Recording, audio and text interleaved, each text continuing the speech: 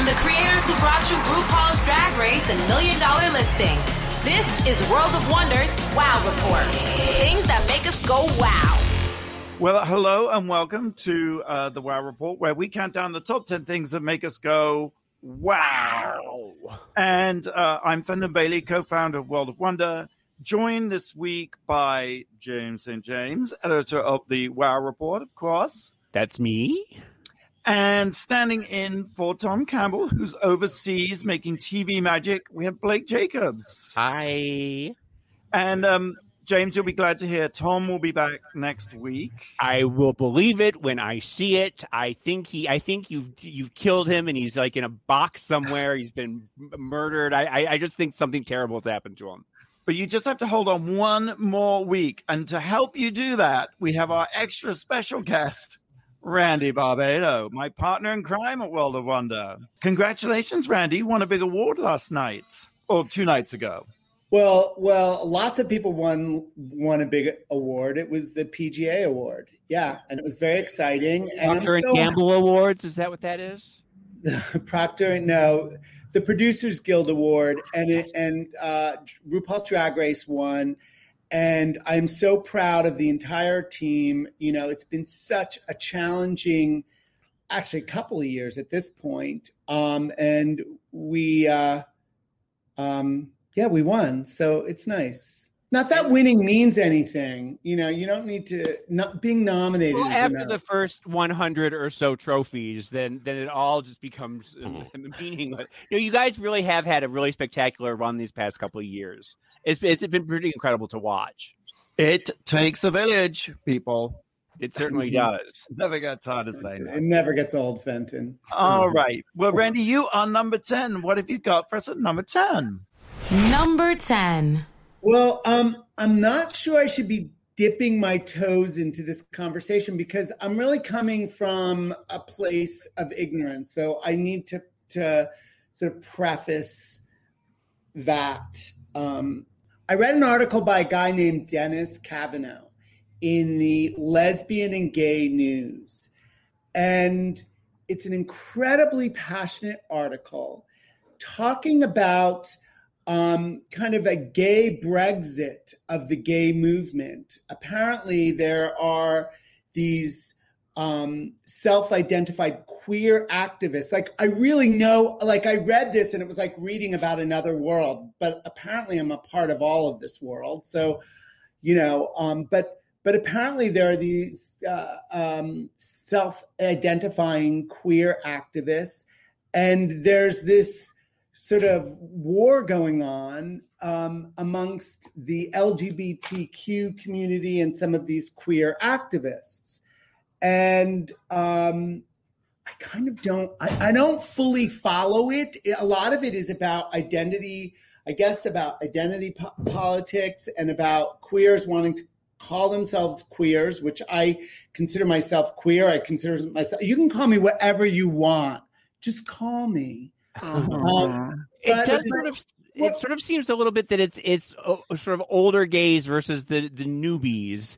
But who are the queers? Because this is like, the reason I felt like I wanted to just bring it out and share this is, you know, we've just produced Chris McKim's beautiful Wojnarowicz, fuck you, faggot fucker. Like, where is that offensive to the LGBTQ community? Because it's a beautiful film about this amazingly inspiring queer warrior. And I'm confused by all of it. And I just want to read one thing in particular from the article, because I had to read it a couple times to even follow it, because it's brilliantly written and so passionate. I'm not dissing it, but I am confused by it. But at the end, the end of the article ends with, to be queer is to be odd. It is to be the other. It is to permanently stand outside society and be a vehicle for queering things. It is to be the bauble of interest to tourists. It is to be something other than LGBT, but something that won't tell you what it is. It is to be the most useless and paradoxical of things, a label you say you have reclaimed, but you wouldn't dream of shouting at someone on a street. Now, let me tell you something. I'm queer. I'm queer and I am proud that I'm queer. Wait.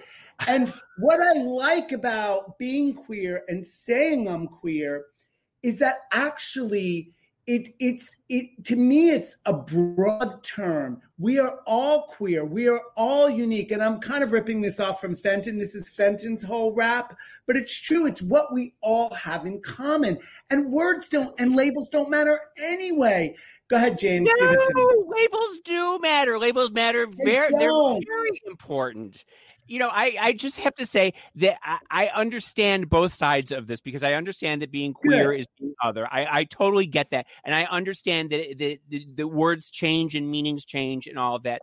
But it was such a hurtful word to be thrown at when I was growing up. You were a queer boy, you were queer bait, you were a faggot, you were this or that.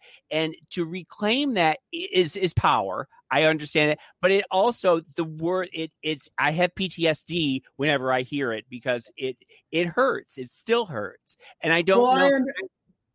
I understand that too. And I love that how you've just articulated that. Like, there's so much passion and kind of anger in this article. And anger can be a great thing. Anger can move things forward. Anger can also cause chaos. You know, progress comes from respect. I mean, look what's happening in Washington right now. There's so much division within the Democrats, but when they respect one another, we can move things a little bit forward. And you know, our coalition, our Democratic coalition, is so diverse, but we managed to pass this bill. That's, you know, I think I have an idea of what Democrats and Republicans are, but I don't get the two sides of this argument. Because, James, I don't know what the two sides are. Is someone saying queer is the label to use, or someone saying queer is not? He starts off the article by saying that he doesn't like the word queer, that he too finds it problematic. But then by the end, he sort of comes around and says that he gets why they're doing it. But it seems like there's there are these queer activists that are sort of at odds with some of the LGBTQ elders. And it's creating a kind of division and within the community, and a lot of people within the LGBT community are offended by it and are angry about it, and it's creating a like chasm and split. You see, just my little itty bitty experience, I never really liked the word gay, and I thought that was an insult. Whereas queer, I've always found much more wearable and ownable, and somehow not as. So I guess, you know, one queer's meat is another. No, you are a queer duck. You've always been a bit of a queer duck. Oh, thank you, love. But don't we? I mean, to move anywhere, don't we need to evolve beyond words, labels, and like to have words sort of trigger this kind of rage? It just feels a little bit, you know, 20th counterproductive. But it also feels like it doesn't feel evolved. Like it feels like a kind of old thinking. That's what I think. Because I think like in the world, we need to sort of be different kinds of intellectual creatures, and we do need to sort of. I think anyway. Whatever. I'm not. You know. I am. Maybe instead of not labeling anything, maybe we need to just really get down and dirty about what the label is before we can move on. Maybe we need to like really, really define it before we can say, okay, we've got that. Now we can move on. The way he ends the article is interesting to me, because I think he is describing why that word is wrong, and weirdly, so much that's in there is why, for me, that word is right. You know, and I'm not. Yeah. Anyway, it's. Yeah, I think at least as a word, I think queer as a word is preferable to a collection of letters, LGBTQIA+, etc. You know, that's a bit of a mouthful. Whereas queer, just queer. But not every gay person is queer. I mean, queers are a certain type of gay. Oh, tell me, what kind are they? Well, they're the purple-haired nose ring, fire eating, jockstrap wearing, fuck you types of people. Whereas there's more, traditional. So I'm not queer. You're very queer because you're the way you think is very subversive and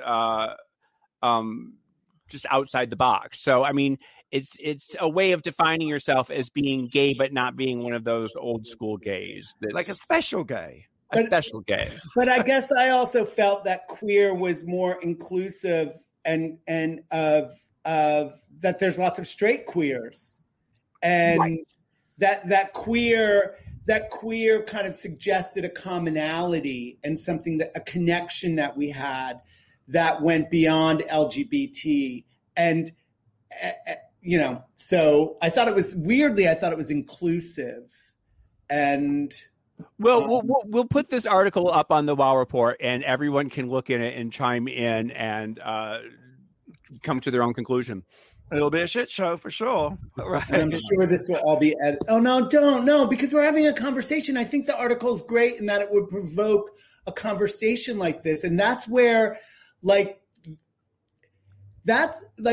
we've come to a point in our culture where people are anxious about having these kinds of conversations, and that's not good. So hopefully people will comment in fun, thoughtful, and positive ways. I love it. Yes. All right. Thank you, Randy. Let's move on to number 9. Number 9. I'm going to bring it back up to the superficial again. I watched on Netflix, a documentary about Audrey Hepburn called Audrey. And it was really fascinating. It was a lot of, her backstory, and it told through, her film clips and interviews with her and everything like that. But there was a lot of fashion in it. And there was a lot of her famous collaboration with Givenchy, and the current house of Givenchy opened up their archives, and they have all the dresses from Charade and Funny Face and Sabrina and Breakfast at Tiffany's, and they're walking you through all of this, and it was really fascinating, and that was really fun for me. But there was another period of Audrey in the 80s that nobody ever really talks about. And it was after she stopped making movies, but before she went with the UNICEF. Remember, she was with UNICEF and going to Somalia and all that. Well, she was like sort of an 80s Brooke Astor type for a little bit. And she was in like big 80s ball gowns and big 80s helmet hair and big 80s jewels. And there's all this footage of her. And I just want an Audrey Hepburn 80s, ultra 80s glam book, like the paper dolls or something. I just need it's a fun documentary. I recommend it. There's some annoying parts about it. There's a thing where to fill up space, they have this Audrey lookalike who is a ballerina on stage, and you see silhouette from behind. Whenever they don't have any footage of her, you go to this We know that trick. Yeah, know that trick. And also, there's the trick where you can't use you can use footage that was in a trailer, right? Isn't that something? So they have this one trailer for Roman Holiday that they use over and over and over, and you see about 60 minutes of this 2-minute trailer to fill it up. So it's sort of funny. I mean, and it's funny because working at World of Wonder, I know all those little tricks. You know all the tricks. Documentary hamburger helper. Yes. Fluff it up. Yeah. All right, that's number 9. That's streaming on Netflix. Audrey. Number 8. Number 8. Also streaming on Netflix. A documentary, The Last Blockbuster. Now, I was wondering, how can you fill up a whole documentary about The Last Blockbuster? I mean, I know it's a big deal, and it's in Bend, Oregon, right? Right. It's about the last existing Blockbuster store, which is in Bend, Oregon. And I was thinking, that's weird. I know Bend, Oregon. And then I remembered I've actually been there. What? I went to meet, do you remember the pregnant man? I went to meet the pregnant man. He lived in Bend, Oregon. So something about Bend, Oregon. Yeah, but it's a whole 2-hour documentary about a Blockbuster. Yes, and the answer to Blake's question is, how do they fill up? They kind of don't. But the story of Blockbuster is fascinating. I mean, it's, it just gave me nostalgia. I was remembering, Randy, you and I went to St. Mark's Video of an evening and would rent a video from the video store, because when they first when movies. It's such a good video store, really. Right? I think there's a documentary about that place too. Maybe there is, you know, because when the way the model worked is the studios would release the films on video and charge you $150 to buy the videotape. So no one could afford that. So rental stores started up renting them for $1 a time. And then they would charge you late fees and they would charge you 99 cents if you weren't kind and rewind. Be kind, rewind.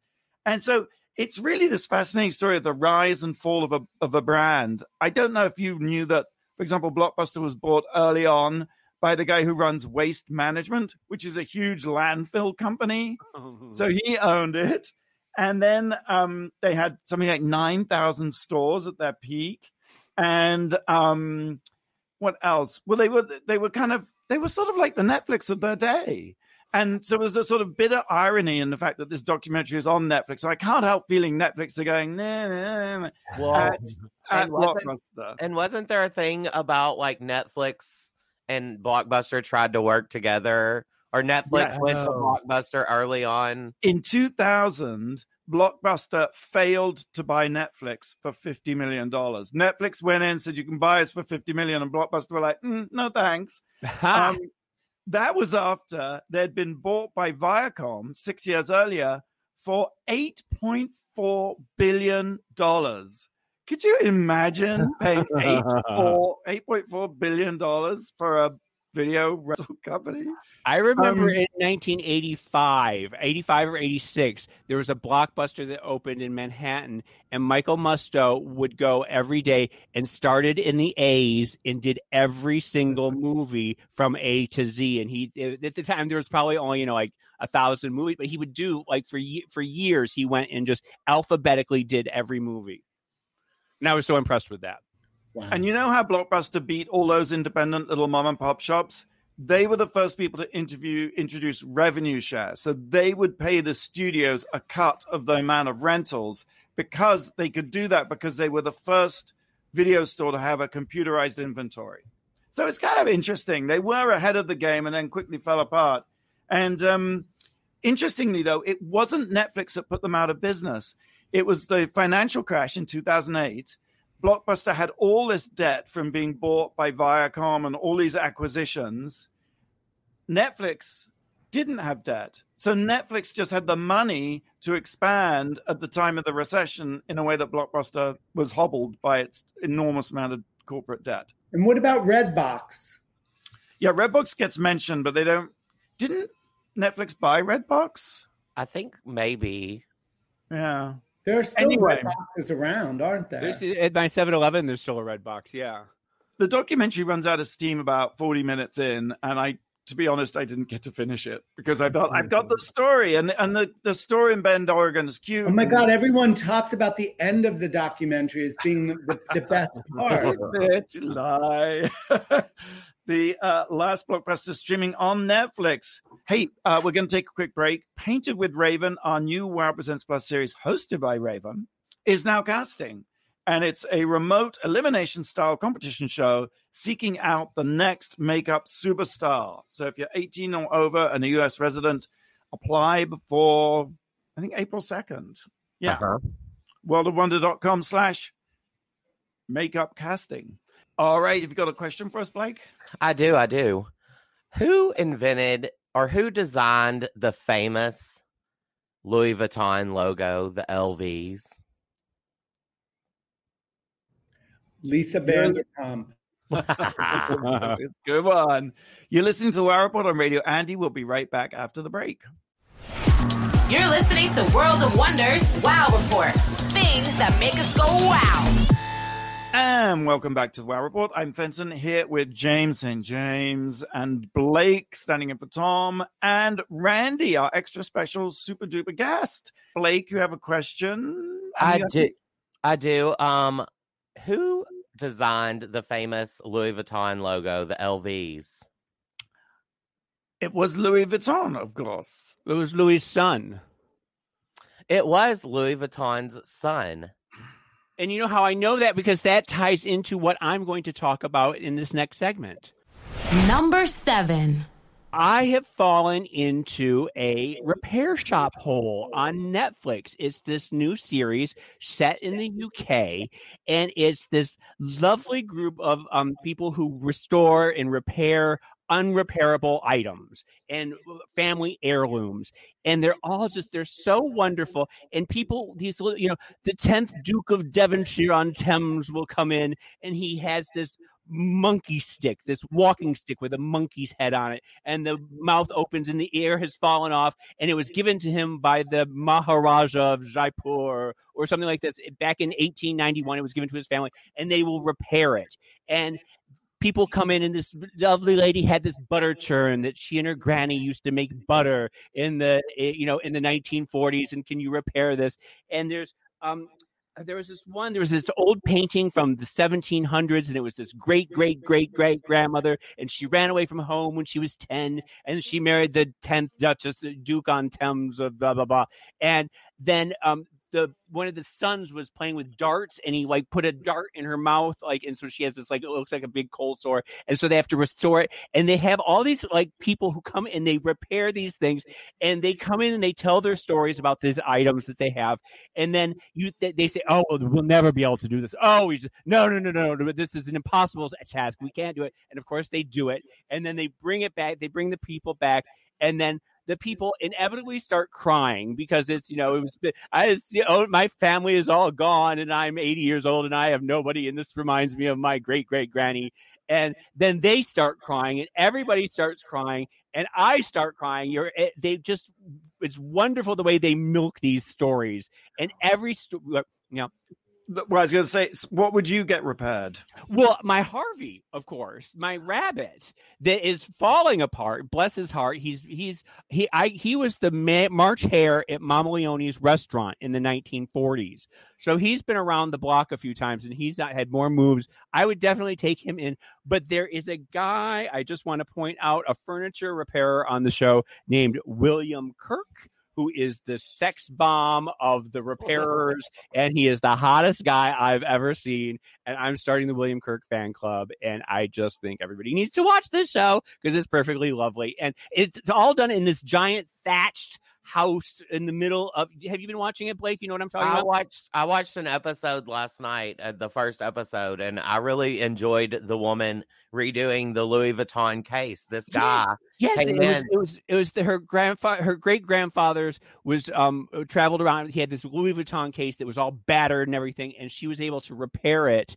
And it was just, and she's like, this is such an honor. She was so lovely. She's just, everyone who works there, you just fall in love with. And the trivia question was because who knew that, like, it was the second generation Louis Vuitton, because this case that he brought in was like Louis Vuitton, the original Louis Vuitton, the father. Right. So it didn't have the logo, didn't have the LV. Right. It had like the map motif. And I found it interesting that the LV didn't come along until and like he the only second became generation. famous, we learned, because the Empress Josephine, Napoleon's wife, commissioned him to do something, and so this was an original around the period of Empress Josephine's involvement with Louis Vuitton. It's just the things you learn on the show. Like, how much do you think that would be worth if Birkin bags are like can go up to $400,000, like an original Louis Vuitton?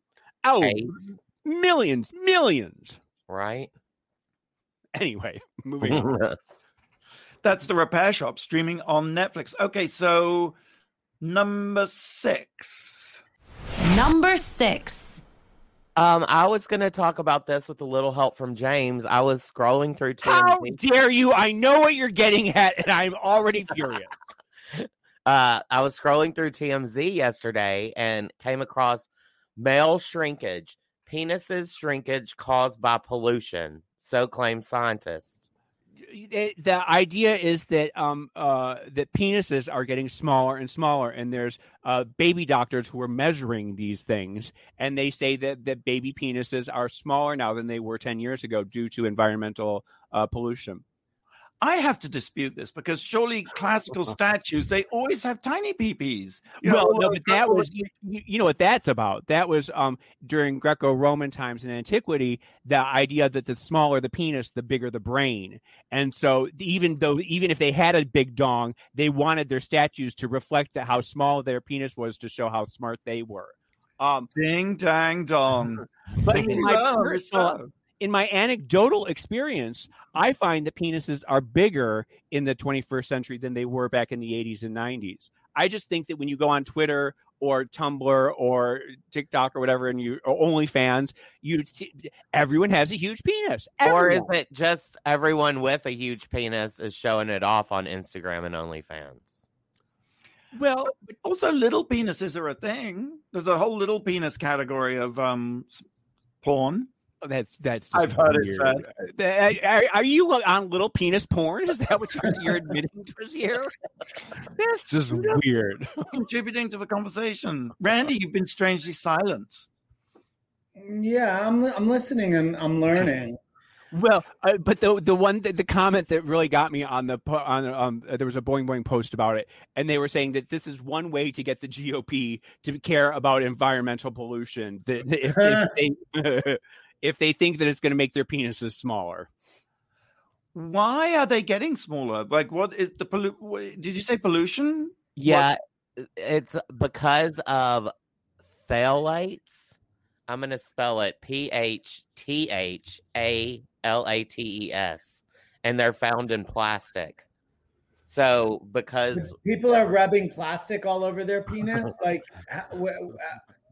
condoms are plastic, aren't they? I thought they were. She says these phthalates are seeping into our toys and even some foods we eat. This is Dr. Shauna Swan, a professor of environmental medicine and public at New York City's Mount Sinai. So we'll tweet at her if you have any questions. I have many questions. Well, let's have just one then. Yeah, no, I think it's time to move on. I think we've exhausted the small penis category. That was quick. I thought it was going to last longer. Well, I mean, what else do you want to talk about? All right, we're going to move on then. Number 5. Number 5. Oh my God. Okay, I have a story to tell. So I sometimes have trouble sleeping. So I have sleeping pills, but they're very strong. So I break them in half. Now, I also, sometimes when I travel, I have jet lag pills, and they're strong, so I break them in half. So basically, you're doing a Neely O'Hara number here. You're doing and Judy Garland. They're normally in separate things, but when I travel, I just put them in one thing, and I know the difference.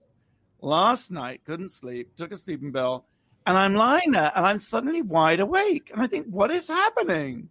And so with that sinking feeling, I realized I took the wrong pill. So it's like midnight. What am I going to do? So I wake up, I get out of bed, and I watch the QAnon Into the Storm HBO doc series. That is not the sort of thing to watch at 2 a.m. when you're wide awake. It is scary and crazy as fuck. Do the people really believe it, or are they just trying to own the libs? That's what I can't figure out. I think they really believe it. And for those QAnon, when you boil it all down, QAnon is the mother of all conspiracy theories, I guess. And that it seems to be completely preoccupied with pizza parlors, pedophiles, and the eating and raping of babies. And it's extraordinary to see grown people swear on a Bible that that's what Hillary Clinton is doing and that's what the Democrats are doing. But can you what is it that makes people actually believe? I can't believe that anyone actually believes that Bill and Hillary are running a child porn ring out of a pizza parlor. They believe that the QAnoners have been red-pilled, which is reference to a scene in The Matrix where Keanu Reeves takes a red pill and sees the truth. Yes, they believe their eyes have been opened and that it's all of the rest of us, the sheeple, who don't know what's going on. It is, and this guy, Colin Hoback, has made it's kind of an old-fashioned doc.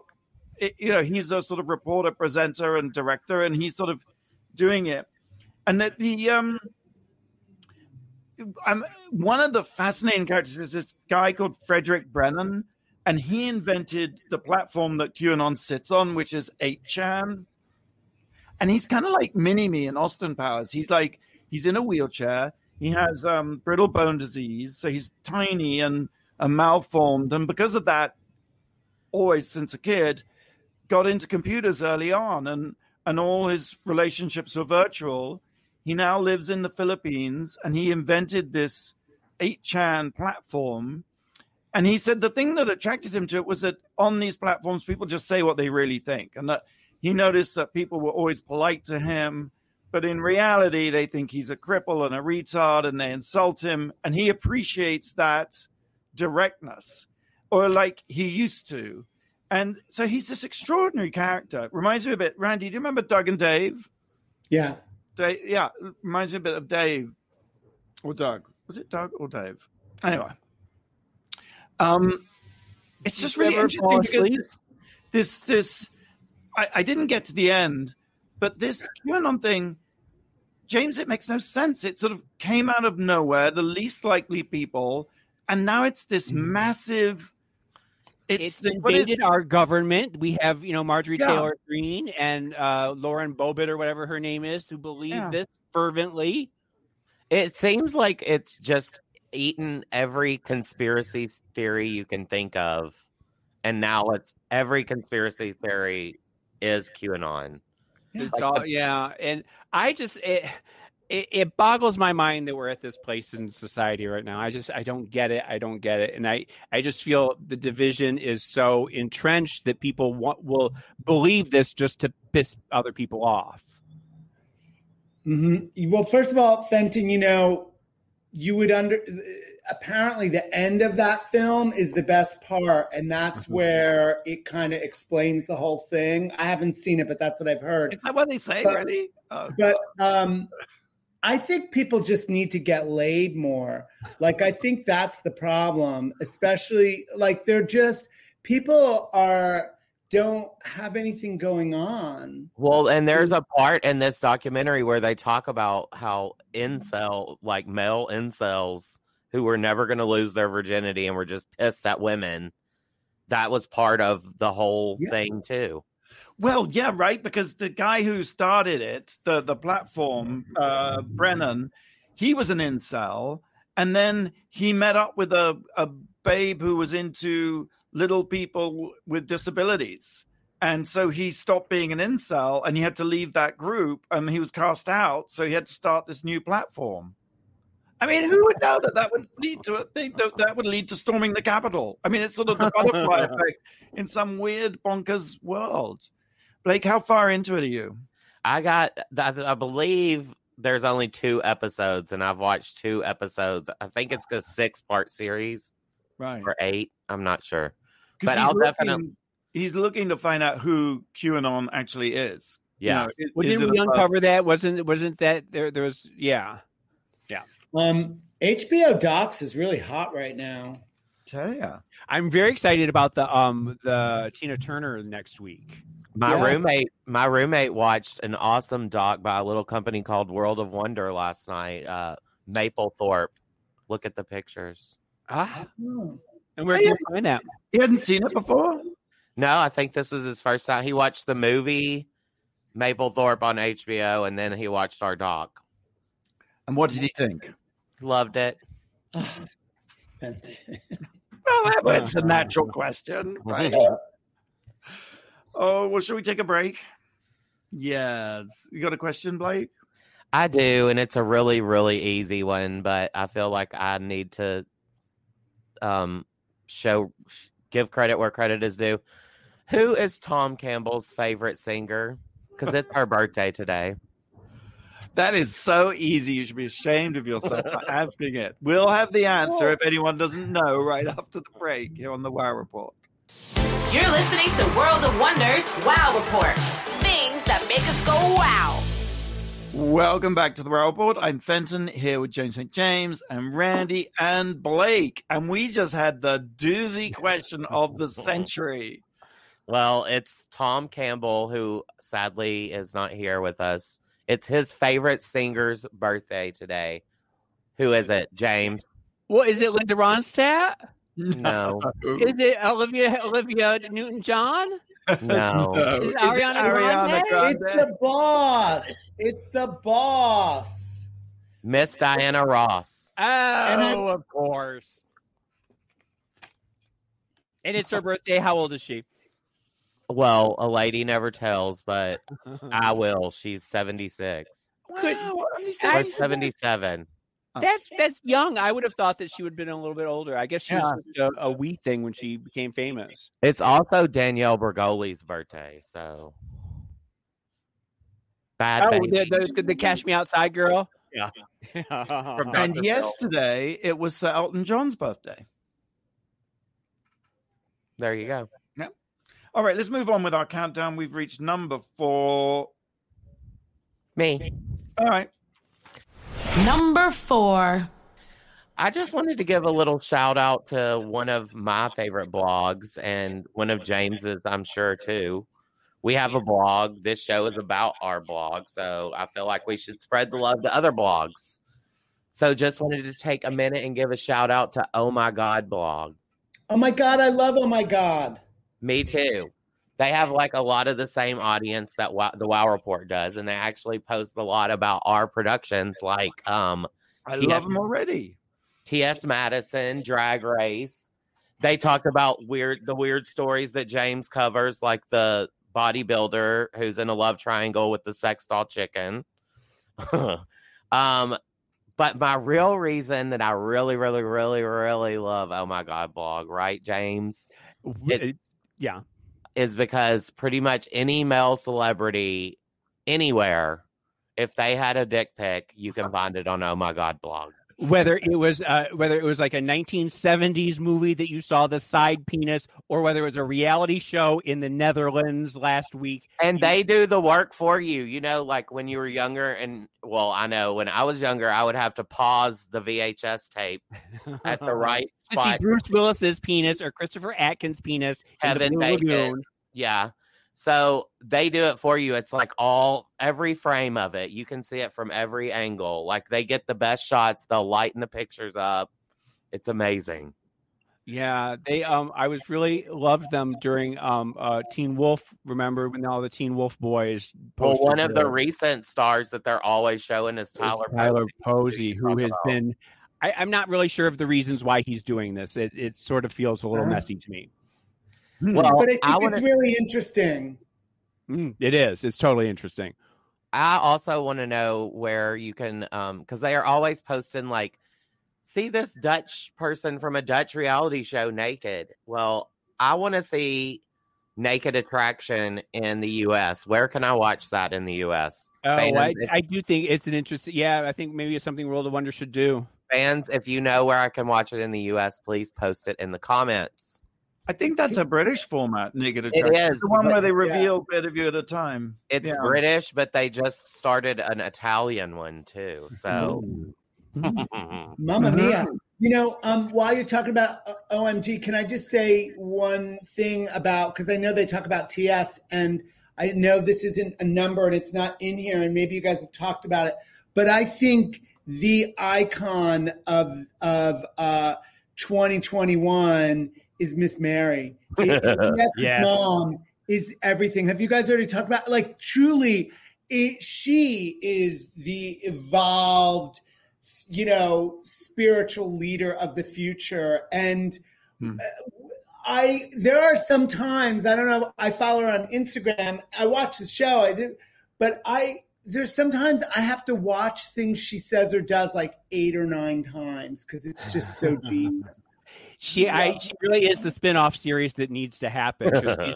She is so fascinating and just fun and just everything about her is just so compelling and charismatic. And also she bridges thinking. She reminds me of, there's a Tammy Faye connection there, like the way she's dealt with her trans daughter and how she's processed it and embraced it, and how love has conquered all. I do think she's going to contribute enormously to mankind, Miss Mary. Yeah, watch the T.S. Madison Experience on WeTV on Thursdays, right, Blake? Yes. And OMG blog at omgblog.com. I guess that would be a good place to go to determine if penis size really is reducing or not. Maybe not. Maybe not. Number 3. This looks good. Number 3. There seems to be a theme to this show. I was going to say we're getting really raunchy today. I have 2 documentaries that I'm really excited that are coming up. That one of them is right now in the circuit, playing the festival circuit. It's called Trade Center, and it's by Adam Baran. And Adam Baran is an old friend of World of Wonders. He is the founder and co-editor of Butt Magazine, which was a wildly influential magazine in the 2000s, I guess. It was amazing. Yeah, the pink paper. It was really good. But it's a documentary about the World Trade Center in the 70s and 80s and how it was like a hub for gay orgies. And every bathroom, every stairwell, every dark corner, all over, there was just gay sex happening. And it's told through the voices of the people who were having the gay sex, the anonymous voices. Can you hear that? The anonymous voices? Yeah, the people who called in anonymous. I don't hear them. People who were having the sex in the 70s were calling in and anonymously telling their stories about the sexual encounters they had. And the bigger picture of how pre-surveillance cameras, pre-AIDS, all this whole era of sexual liberation in the 70s and how it eventually, all came apart during the AIDS crisis. But it's just it's telling the young kids, telling the young gays what gay culture was before in pre-Grindr era. What sort of visuals does it have? I'm like a lot of shots of the World Trade Center, I'm imagining. Well, yeah. And but it's not I don't know. Reenactments? Is there a ballet dancer? Is there ballet dancers in silhouette? But then there's all sorts of people. People are saying that maybe just because we can tell these stories, we shouldn't, because it gives fodder to right-wing extremists who want to demonize the gays for these things, and that it ultimately did lead to the AIDS crisis and that sort of the orgiastic 70s. So there's a back and forth about it. This conversation that's being had. I think it's important for kids to know their history, and I think it's fascinating. The other documentary, just very quickly, that I wanted to point out was coming to Netflix, and it's a documentary series about the death of Brittany Murphy, who died a few years ago, and her husband died mysteriously, the same, of pneumonia. And so it's an investigation into her death, and they're trying to resolve it. And that's being filmed right now. And I'm really looking forward to that one. Not to double back, but where can you see the Trade Center doc? Right now it's just in festivals, but it's being released on video on demand, I think, next month. All right. Trade Center is a good title for it. Yeah, for sure. I guess you have Man on Wire. That was the famous documentary, the Academy Award-winning documentary about the World Trade Center. The man, and you could have called this Pussy on Fire or something. Okay, so number 2. Number 2. It's just a quickie. Randy and I were interviewed in Film Daily for the Wojnarowicz film. And Trey wrote to me and saying, congratulations on the interview. Why does it look like you're speaking as if English was a second language to you? So I was like, what? So I went and looked at the interview, and this is what Randy says to say. I'd simply add to that, after we began working collectively, we actually weren't essentially intending to provide. We have been primarily aspiring to direct, and we by no means may persuade anyone to allow us to do something, so producing simply grew. I mean, the whole thing, in reality, we frequently reduce our enhancing class to make pleased hour on the pyramid, which is, you recognize, the place we meet all drag queens. Was it put into like translated into German and then retranslated back to American? Yeah, I think it did, because it said okay, Randy Barbette and Fenimore have been making the world a extra fabulous place by their iconic manufacturing firm, World of Marvel. Whereas some could solely know a Shaw drag-themed actuality present, World of Marvel has quite a few films, documentaries, and TV exhibits underneath its belt. From producing vital documentaries to serving to carry the long-lasting movie Occasion Monster, which is about the membership children. That is how you talk. It's like a Mad Lib. The membership children is club kids, right? And Occasion Monster is Party Monster. That's crazy. And it says that, oh yes, David was so prolific spewing out materials, so he left behind only a nice physique of labor. All right, well, that's Wojnarowicz, which is released on Kino Lorber and is screening virtually at Film Forum and other venues around the country, virtually speaking. That should be a drinking game that you should do, where you should read those translated back and forth, and you have to try and guess what they're really saying. Right? Yeah, it's kind of funny. It's kind of better than the actual interview. Physique of labor instead of work of art, body of work. Body of work. Physique of labor. That sounds very like Trade Center, doesn't it? Behind the physique of labor. Everything I say is so mangled anyway that when I read it, I was like grateful that they'd cleaned it up a little bit. All right, we're going to take a quick break, and when we come back, we'll reveal the number one thing that makes us go, wow. You're listening to World of Wonders Wow Report. Things that make us go wow. Welcome back to the Wow Report. I'm Fenton here with James and Blake and Randy. I'm just going to tell you the official Drag Race UK tour featuring the cast of UK Series 2 has been announced with pre-sale tickets on sale now. Brandon, Voss Events, right? VossEvents.com. Yeah. Yep. Okay. What is the number one thing this week that made us go out? Number one. There was a scandal that I don't know if you caught on Twitter this week, where comedian Jensen Karp was eating Cinnamon Toast Crunch, and he found shrimp tails, sugar encrusted shrimp tails, at the bottom of the box, and he tweeted about it.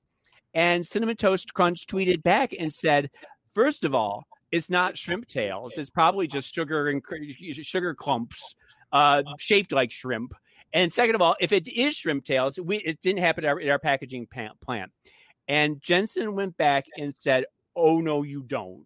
He said, I was laughing about this at first, but now y'all trying to gaslight me. And I am going to the mat on this, and I'm taking it to a laboratory, and we're going to get to the bottom of it. And then other people started sending in things that they found in their Cinnamon Toast Crunch, and there was dental floss, and there was a lot of them had little black marks on the Cinnamon Toast Crunch, and they realized that it was rat poop, that was baked into, and yeah, Randy.